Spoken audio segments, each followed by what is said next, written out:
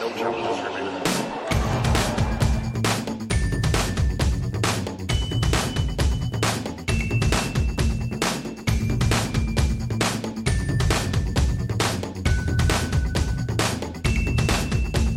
Welcome to No Challenges Remaining, live from the third night of the Australian Open. It feels like it's so much longer than that, but it's only night 3 here, Wednesday evening. I'm Ben Rothenberg, but time will fly by because it will be fun talking to my dear friend Reem Aboulayel, who is here on NCR and in Melbourne once again. Reem, so happy you're with us on the show again. Hello. Hi, thanks for having me. I feel like it's been a while. I feel like it has been a while, actually, right? Yeah.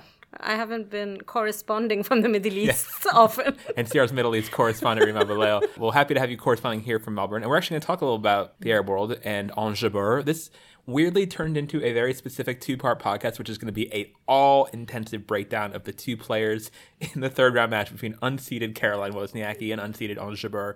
Obviously, everyone's headline story, but Wozniacki was a big story today. It's probably the story of the day, of day 3, coming back from double breakdown in both the first and second sets to beat Diana Yastremska, a match that many had pointed to as her obvious stopping point in this tournament. I didn't think it was unwinnable, but it was going to be tough, and it was tough, and she got through.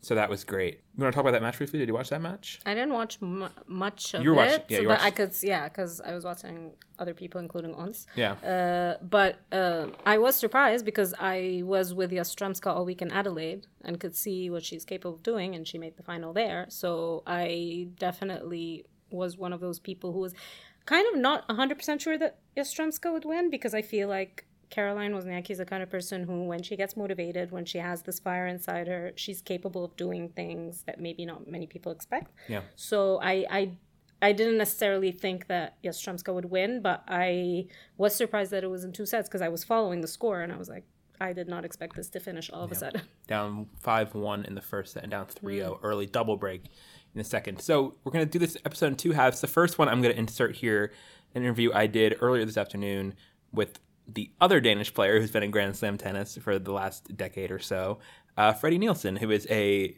double specialist who just played some singles for a long time too. I don't know if he's totally stopped in singles now, but anyway, that's not where he mostly made his name for himself.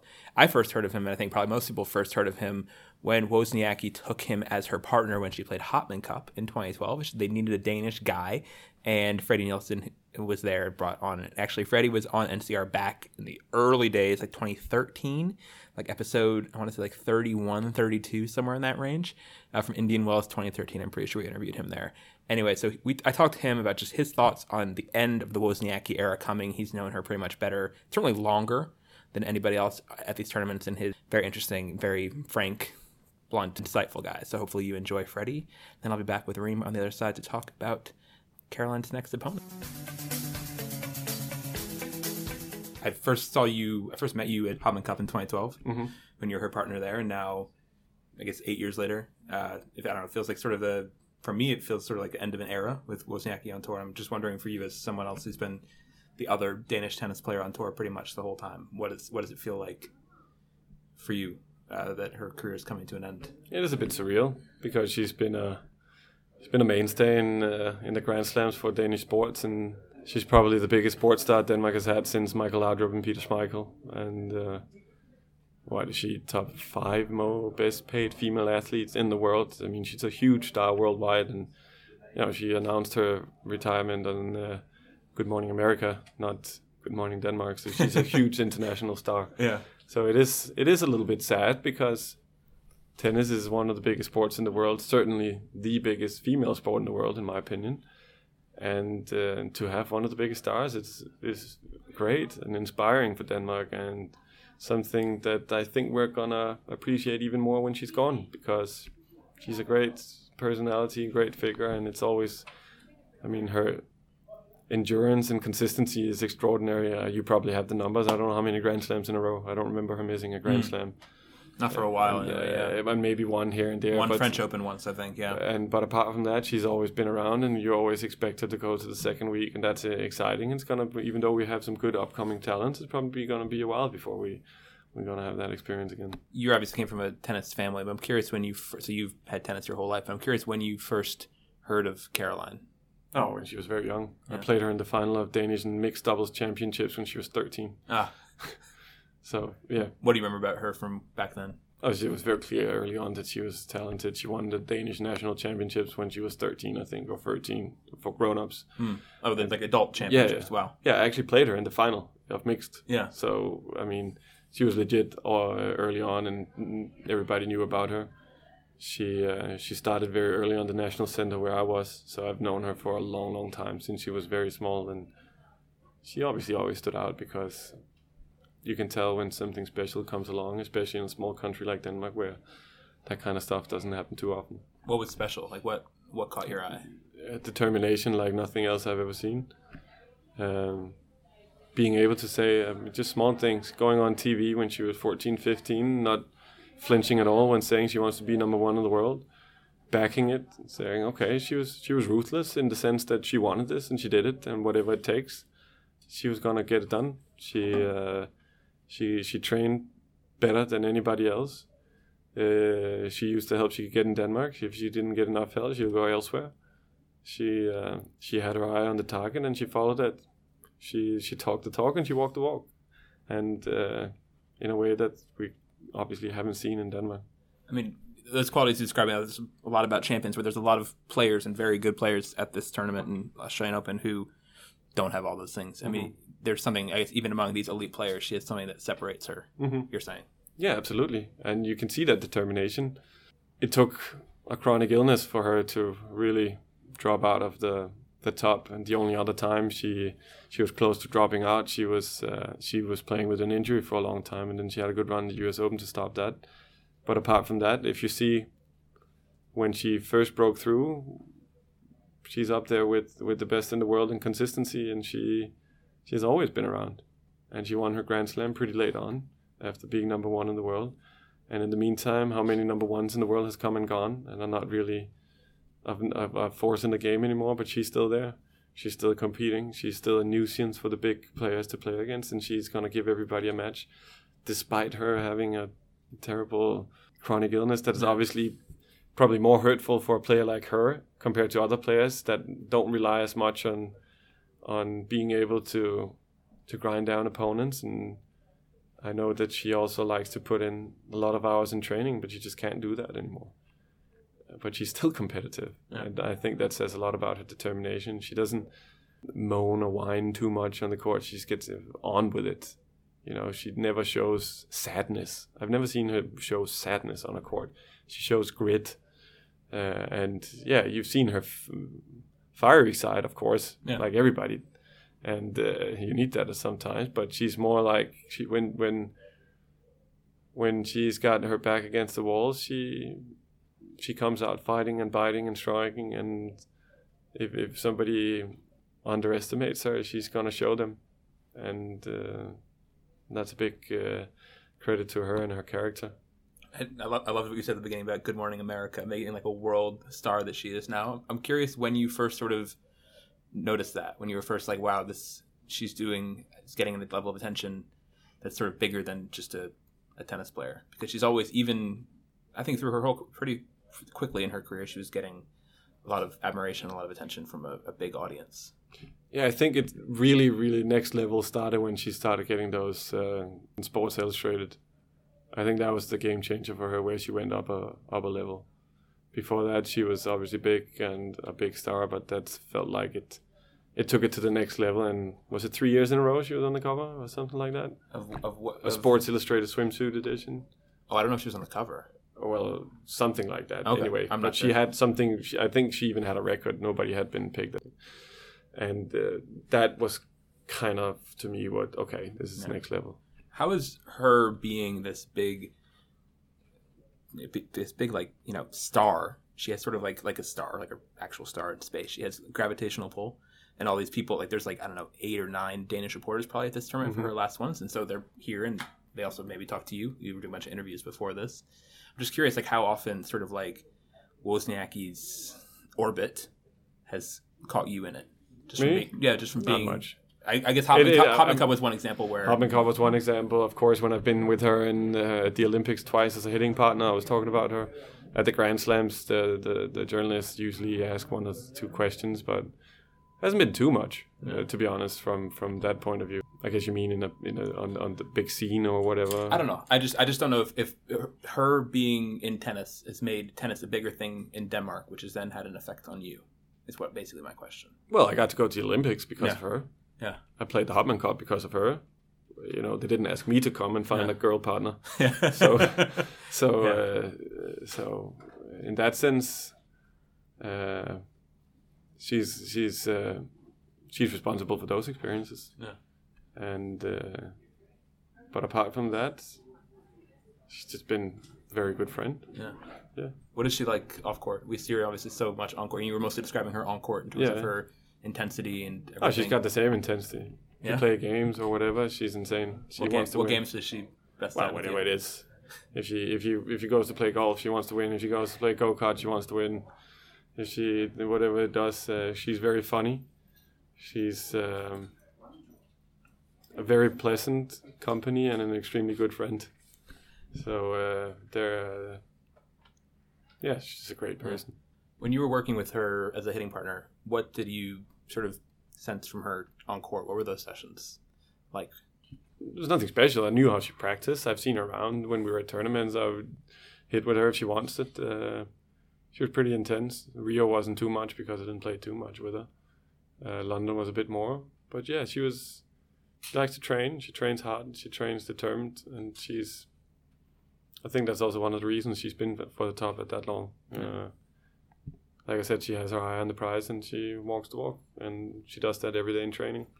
Whatever it is she has to do, she does it. You even see it with the marathon. She's a great runner. Yeah. And when she wants to run a marathon, she plays her match and then she goes training after playing a match and winning and has to come back the next day. She still goes to run 10Ks or 15Ks or whatever it wants. So she's intense in a good way. You're a bit older than her, obviously, but you had your best results after she got to number one.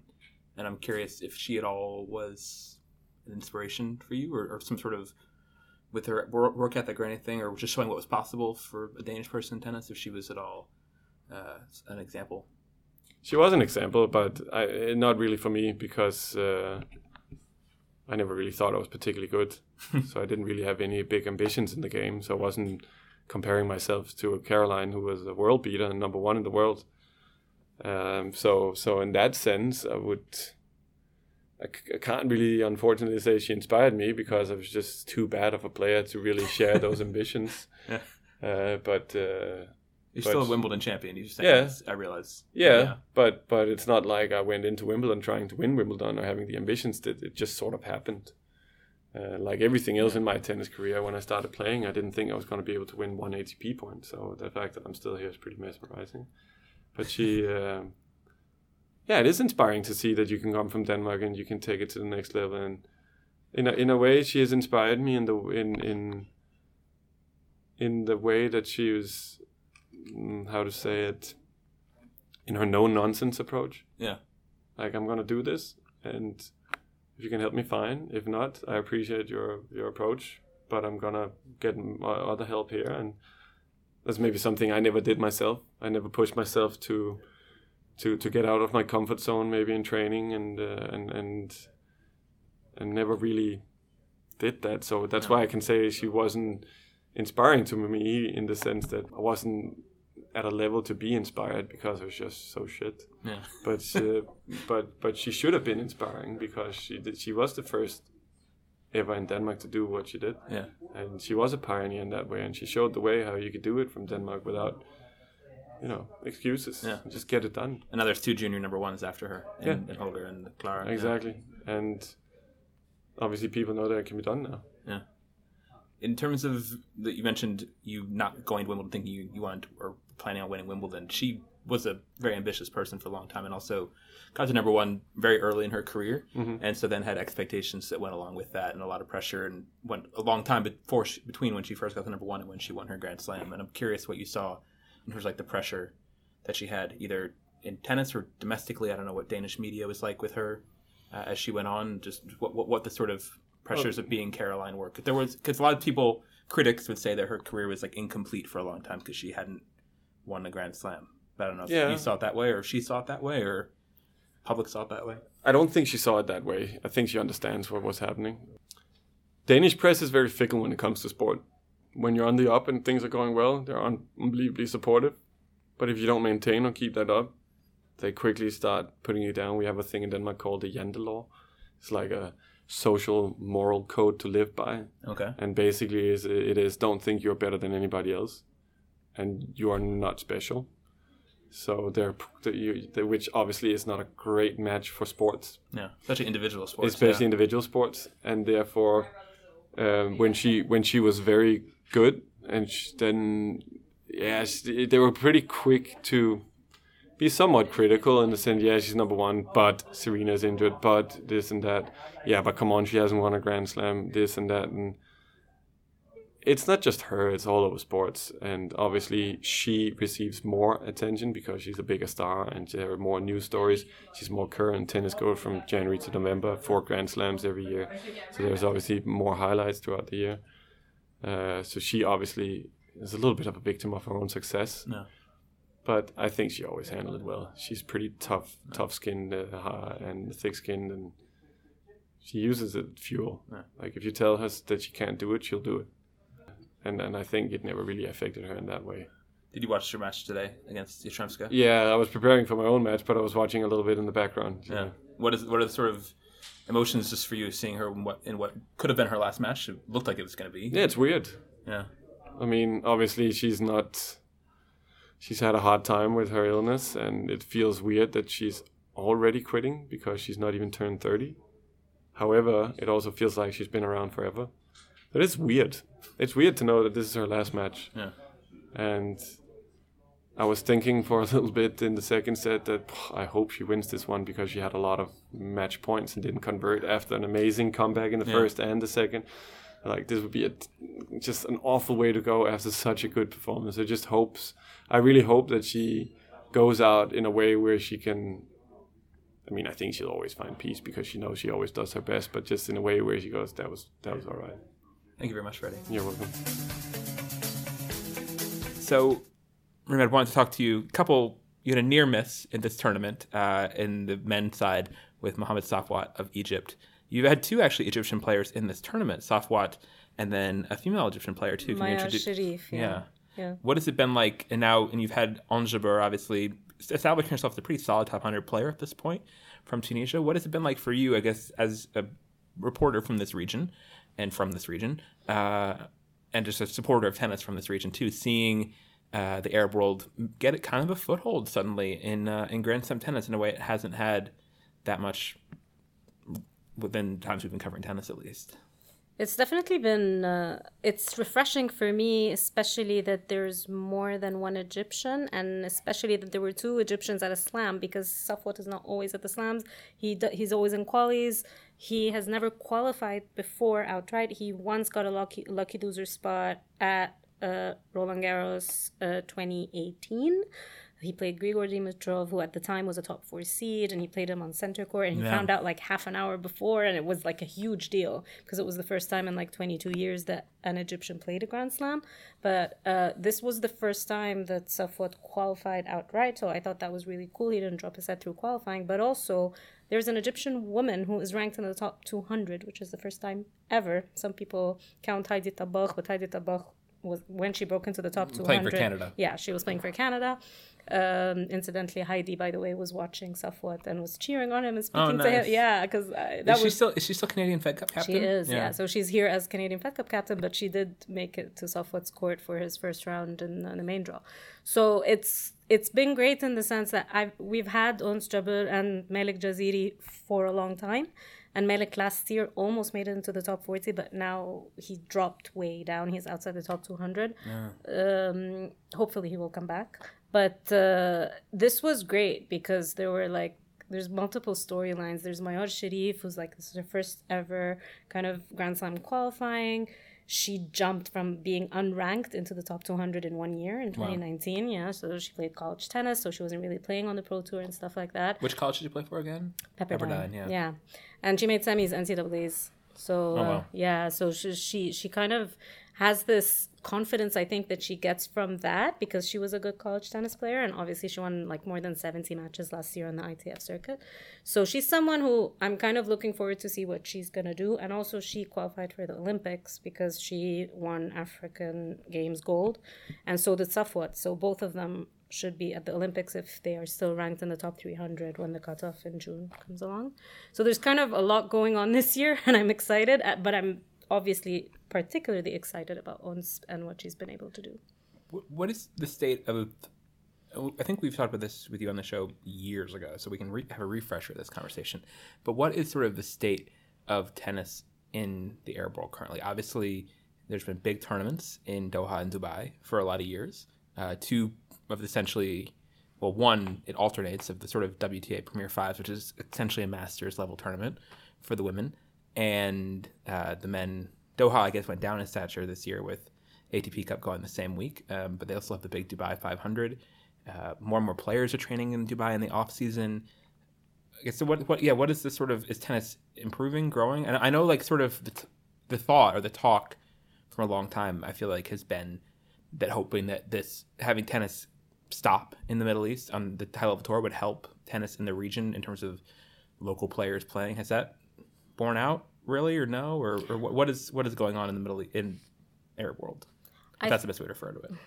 I think we're still exactly where we were in terms of when we spoke the last time, with the exception of one thing. So I'll tell you why everything's still the same. I don't think that if you bring top players and have them around, that will change much. Maybe there's going to be more fandom, maybe there's going to be more people going to watch. But at the end of the day, the source of our problems is always that there is no system. There aren't proper coaches. You don't have these national tennis centers that are established, that bring great coaches, that know exactly what to do with a promising junior. We don't have that. And as long as that is lacking, I don't think anything will change much. We'll always have these exceptions like Ons or Safwat or this or that. The one thing I feel that is a bit different is that one important thing in general in sports is having role models. And that is happening right now. And I think that with us, especially like in Egypt with squash, every time I speak to, because Egypt are super dominant in squash, like 5 of the top 10 or 6 of the top 10 in men and women are Egyptian. And when I speak with them, they keep saying, well, I grew up seeing this guy, I grew up seeing this girl, etc. Obviously, squash is a different case and it's not as expensive, etc. But with tennis, I feel now, the fact that someone like Mayor is top 200, that Ons is an established top 100, almost made top 50. She was 51 in the world last year. She has big goals. She's playing these big tournaments. She's beating these big players. Safwat actually told me that the reason he got an extra push, one of the reasons, was that he saw that Jaziri like in his 30s, was able to peak and get into the top 50 and stuff like that. So he was like, that made me think, hey, like, why not? So I think that will play a factor, but it's not going to lead to having 10 players from the region all of a sudden in the top 300. I mean, Emirati players, getting direct into Dubai. Especially that region. There's always a differentiation between North Africa and the Gulf region. Because it is very different. The way we grow up, the kind of passion for sport, even the climate. They have warmer weather longer in the year than we do. So they're not outdoors much. Most of the Emirati kids or something, they're indoors playing video games because it's too hot. Yeah. We have it in a different way. Where you go to in Egypt, like I can speak about Cairo, I go to any club that has tennis courts and they're packed to the brim with kids. The passion is there. It's just lack of money, lack of system that's not helping create these players. They both have like what the other kind of wants. Exactly. Yeah. I've always said it. Like if you get the money from the Gulf and fund some players from North Africa, it would be a completely different story. And there has been support across the region. I mean, because like Dubai tournament will give wildcards routinely to players from other Arab countries. Yes, that definitely makes a difference, and Safwat has benefited from that. Ons as well, and Malik, that makes obviously a big difference. So yes, and Egypt also, because we have all these futures and stuff. So like we would used to at least like give a Qatari player ranked who doesn't have a ranking, we'd get him into our futures and stuff. Can you talk more specifically? Let's talk about Ons, because she is, for people who've watched her, and hopefully I hope that the NCR demographic overlaps pretty highly with people who've watched an Ons Jabeur match, because I think she's a lot of what we enjoy about tennis. She's such a fun player to watch, so creative, plays with a clear joy for the game, and also like an irreverence for the game at the same time that I find very appealing in her. Lots of drop shots, lots of like fun shot making. She played a match, I believe, in Moscow couple years ago against Kasatkina. That was one of like the best matches of the decade. I genuinely believe that in terms of definitely at least tour level matches. It was so good. What makes Ons special, do you think? You watch her way more than I have, obviously. I think Ons's personality is reflected in her game because she's so playful, whether on the court or off the court. I mean, one of my favorite things to do is just watch Ons walk through the Players' Restaurant. It is hilarious because she has not been on tour that much.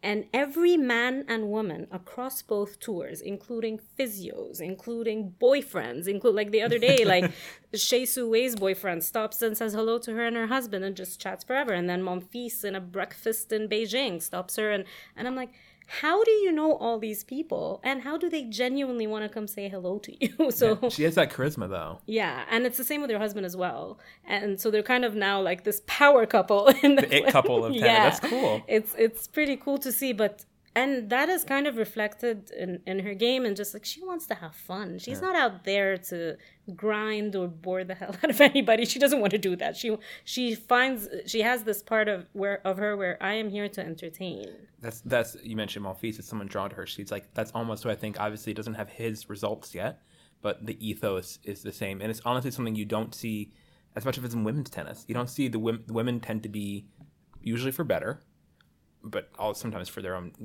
wear and tear, much more serious, much more critical of themselves, and yet Ons has this sort of lightness about her on tour, which maybe is a similar thing with Monfils also, in that it can frustrate people. People think she's not all the way dedicated sometimes, or think that she could be more focused in matches or out of matches on her career or on her results. I think the Monfils, and then but also like crazy athletic. Like I remember Patrick Mouratoglou telling me about how incredible Ons is as a soccer player. She has unbelievable soccer skills. Yeah, so football skills. I can't believe you got me to say soccer. The overall, athleticism is great. Like she once put a video that I always dig up on her Facebook ages ago, where she does the Ronaldo dribble thing in the air with a tennis ball, and it's unbelievable that she can just do it like that. No, she's a really good football player, and that's actually why she keeps saying she likes playing on grass, because she's like, that's the closest I feel to being on a football pitch. What's made her improve as much as she had since she's been on tour for a while? What's made her get better, and what do you think she can still do to get to even unlock more of her potential? I think one of the key things was once her husband, who used to be a professional fencer, officially became her fitness trainer. He started traveling with her full time, and he just got her a lot more motivated about putting in the work off the court. So that's been, for me, from the outside, I see it as a significant improvement. She's constantly trying to get fitter. She said it today in press that she knows she still needs to lose a little bit of weight and stuff like that, but she definitely looks fitter now, even compared to end of last season. He kind of is the kind of guy who takes her for runs on the beach and takes her for runs up hills and downhill and stuff like that. So I think he makes it fun. He knows her really well. He knows what can make her tick. So that has been probably the most significant thing. She also now believes in herself a lot more. I think that comes with just every milestone she hit. Just whether it was making the third round of a Grand Slam the first time, now she's made 3. Whether it's beating a top 10 player, whether it's making a WTA final, all of these things help a bit. And I remember Sloane Stephens said that to me last year when I spoke to her about Ons, in that because she has this wide range of basically weapons, she can do everything. She can hit the ball really well, but she can also slice and dice and do all these things. That's a kind of game that takes a while to shape. That's a kind of game where you need to learn what to use when. Yeah, everyone says that about Federer and all sorts of players like that. But yeah. So I think it took her time. I think she had some stability with the coach she has right now, who is Bertrand Perret. So at least that also helped, that because she was changing a lot for a while, and then he was with her for a bit. And Ons is the kind of person, she's kind of her own boss from a very young age, because she won Wimbledon. She won Roland Garros Juniors when she was like 16 or 15. I can't remember. But she's kind of always try to be like her own boss. She makes her own decisions about, and sometimes you're not really capable of doing that. So it was kind of a trial and error thing with her. Yeah. Now she's 25. She's married. She has her husband traveling with her. She told me what I like, actually, that this year she decided to like go really big with her goals. She's like, I want to be top 20. I want to make Zhuhai. Yes. She's I'm excited to hear that. I'm excited to hear that. And she said, Because she doesn't always seem hungry. that's the thing. And Yeah. and she admits that. So Yeah. she said she regrets that after the 2018 season where she made the Moscow final, she was like, I said I want to be top 50, and then I became top 51, which is almost top 50. And she was like, I'm top 51. exactly, whatever. But she was like, and then I was like, so what do I do now? Like, she was like, I was just looking around, not knowing what to do. She was like, I should have aimed higher. And she's like, she said that at the end of last year, right after Moscow, because she lost early in Moscow. She said, I sat with everybody and I said, I'm done. We have to set big goals. I'm not gonna sell myself short. And I really like that. I really, really like seeing that in her, because you can see it on the court already, just from the first couple of weeks of the year. Yeah. Well, thank you very much, Reem, for being on here, staying late on a Wednesday night to talk to our NCR listeners. They can follow you on Twitter at Reem Abulel. Username is easy, and also on Patreon. Yes. Can you plug your Patreon here real quick? We want to get our followers to follow you there. It's, I believe it's patreon.com/Reem Abulel, or maybe Reem-Abulel, one or the other, but if you Google it, it's easy to find. And what will they find there? Well, what I try to do is a lot of behind the scenes stuff, anything that didn't make it in a big interview that I did that got cut. And so a lot of more insight to stories that I've done, a lot of audio interviews, a lot of video. So yeah, a lot will be coming your way from Melbourne. Very cool. Thank you very much for being here. And thank you guys for listening to No Challenges Remaining. If you want to follow along when you're not listening, you can do so by following us on Twitter. It's the best way to do it, at @NCR_tennis. Send us questions, comments, whatever, to nochallengesremaining@gmail.com, and leave us nice reviews on whatever platform you get your podcasts on, iTunes, etc. Those help us out. And if you don't want to leave a nice review, why are you even listening, honestly? That's all from Melbourne, day 3. We hope you enjoy the big Wozniacki-Jabeur match, which we dedicated this whole episode to. It's coming to you on Friday. Big showdown. Wozniacki-Jabeur. Friday. Bye, guys. Stick that out. Now leaving that in.